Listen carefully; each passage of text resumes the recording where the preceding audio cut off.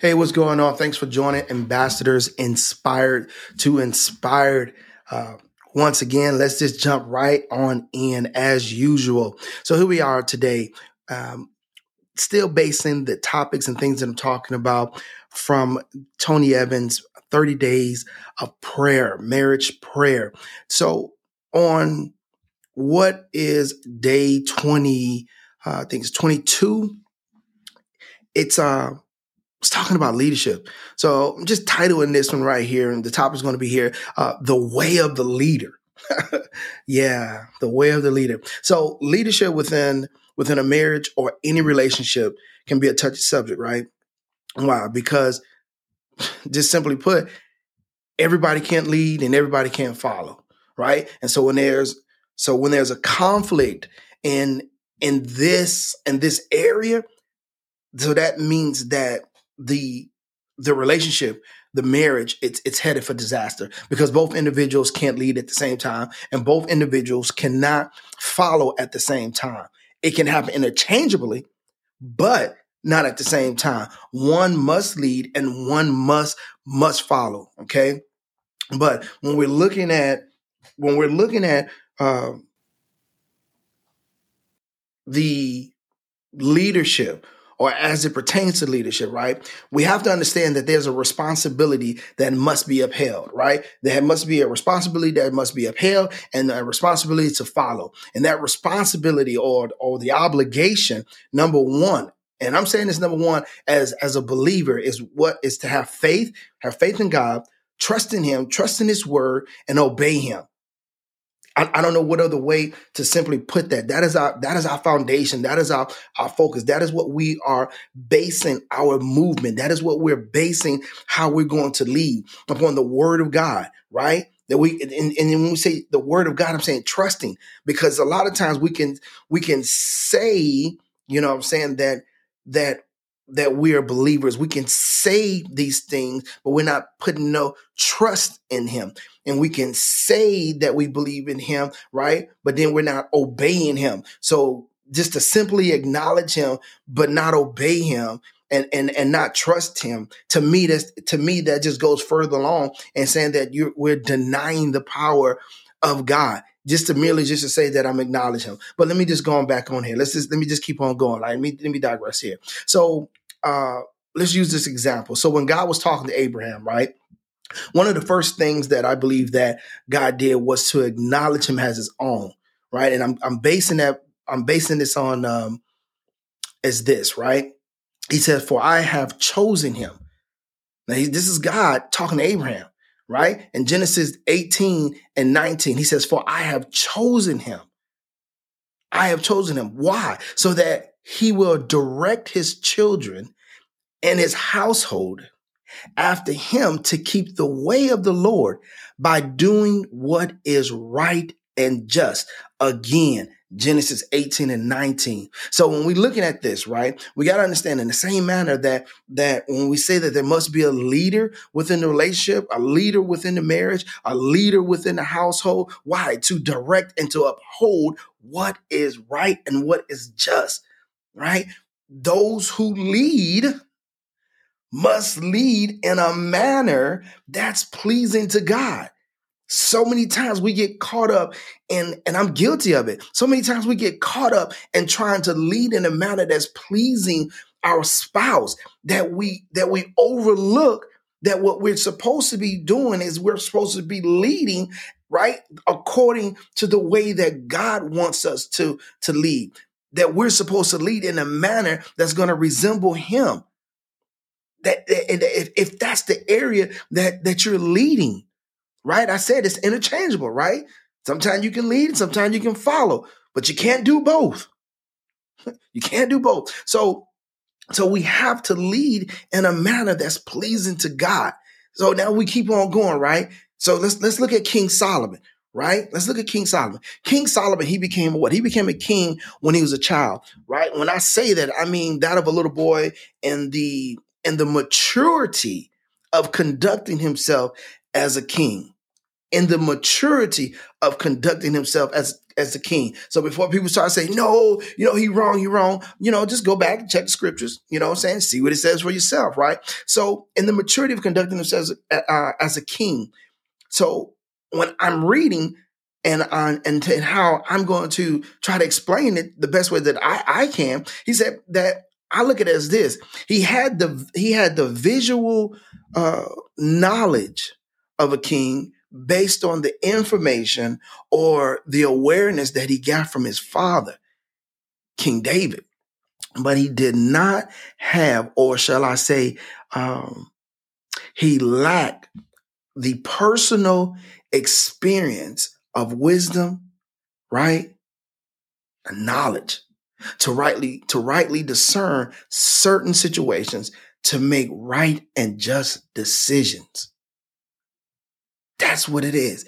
He was there. He saw his father. He had the visual. I'm pretty sure, he's like, oh man, I would do this if I was king, blah, blah. How we are when we're kids and we're looking at our parents and things of that nature and saying how we can do things better or we wouldn't do that and things of that nature, right? But so he had some type of visual, but he didn't have that personal experience yet. He didn't have that personal experience of having the wisdom and having the knowledge. What? Because the word says, rightfully, to discern situations, to make it right and to make right and just decisions. So when God asked Solomon, right? He said, "Ask me what I shall give you." And I'm going somewhere with this, right? He said, "Ask me what I shall give you." 2 Chronicles 1:7. I love the Amplified, right? So King Solomon replied, and he said this. He said, "Give me wisdom." And this is going to jump down to 10. "Give me wisdom and knowledge so that I may go out and come in, performing my duties before this people. For otherwise, who can rule and administer justice to this great people of yours?" Stay with me. Stay with me. So in his position of leadership, I believe he first acknowledged God in his loving kindness and his mercy, right? Verse 8, acknowledged his responsibility. He acknowledged his responsibility. "You have made me king over a people as numerous as the dust of the earth." That's 9, verse 9. And he acknowledged his lack of wisdom and knowledge. And he asked God for it. He asked God for it. So I'm saying this is the way of the leader, right? He acknowledged God first and foremost, right? I said the thing about to me as a believer, we have to lead, right? And follow in a manner, right? That's going to be pleasing to God according to his word, right? So he acknowledged that. And then he acknowledged, when he said he acknowledged his responsibility, that means he was accepting his responsibility. He wasn't trying to duck and dive and dodge it. He said he acknowledged it. "You have made me king over a people as numerous as the dust of the earth." And he acknowledged his lack of wisdom and knowledge. He acknowledged that he needed help. He acknowledged that he didn't know it all. He acknowledged that he couldn't always be right. He acknowledged this. He didn't try to pump and prime and try to, some people say fake it till you make it. He already knew this. I have a need. I don't have wisdom. I'm inferring, I don't have personal wisdom and knowledge on how to govern your people the way that you want me to do it. So he asked God how to do it. This is what we must do as leaders. We must acknowledge God in his sovereignty. We must accept Jesus Christ as our Lord and Savior. Acknowledge the acceptance of our responsibility as leaders. Acknowledge our lack of knowledge and wisdom. and then ask God for the knowledge and wisdom that we lack so that we can lead, right? So that we can lead, leading in our relationships, leading in marriage. You see what I'm saying? Be able to do these things. When we start to acknowledge and accept our responsibilities, when we begin to go to God and our need and saying, God, I need you. I can't do what you want me to do without your wisdom, without your knowledge, without you guiding me. I can't do this. I can't do this. I'm accepting what you want me to do and what you've created or designed and purpose for me to do. I'm accepting it. I'm not trying to dodge it. I'm not trying to put it on somebody else. I'm not trying to hide behind other people. I'm accepting what you have created and purposed me to do, but I'm acknowledging the fact that I can't do it without you. I don't care how much visual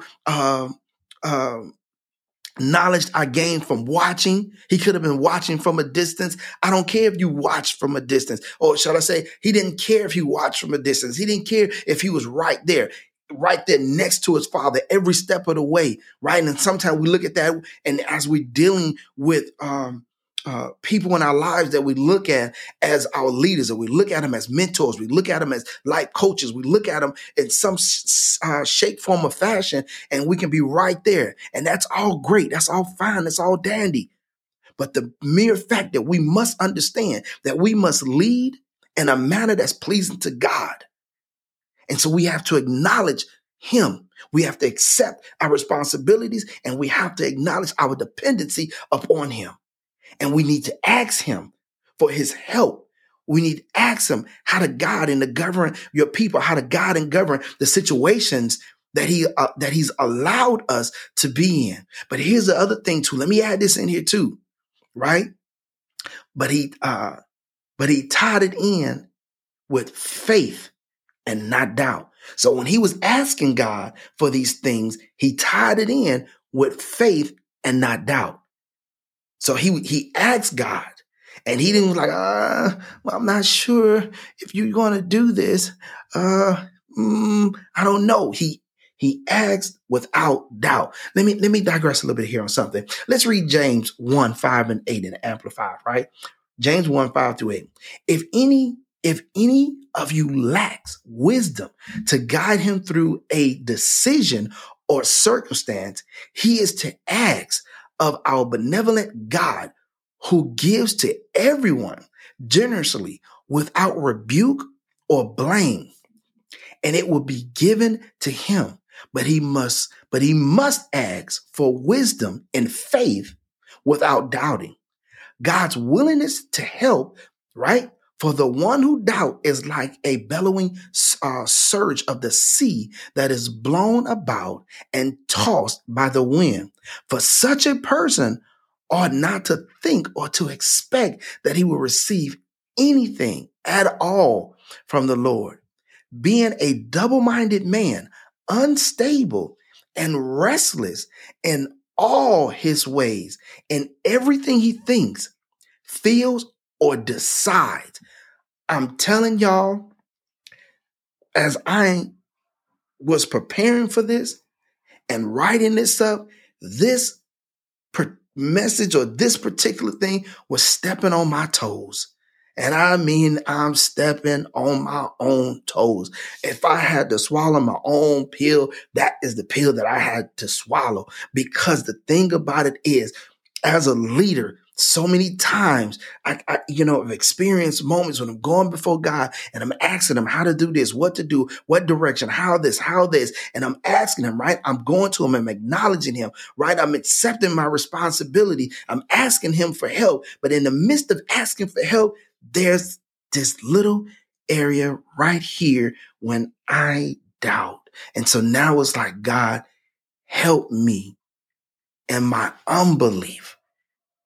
Because what I'm doing is not well, I don't want to say it's not right, that I believe I'm supposed to lead, and I'm asking you, I'm acknowledging you, and I'm asking you for help. But in the midst of me asking you for help, this is a little bit of doubt that I've been having. So God, help me in my unbelief, because I trust you and I'm going to obey your word, and I want to obey your word, and I want to govern your people and or the situation or my marriage, you know what I'm saying, the manner that you want me to, so that it's pleasing to you, so that everything that I'm doing is pleasing to you. So I'm telling you, this stepped all over my toes. This is the way of the leader.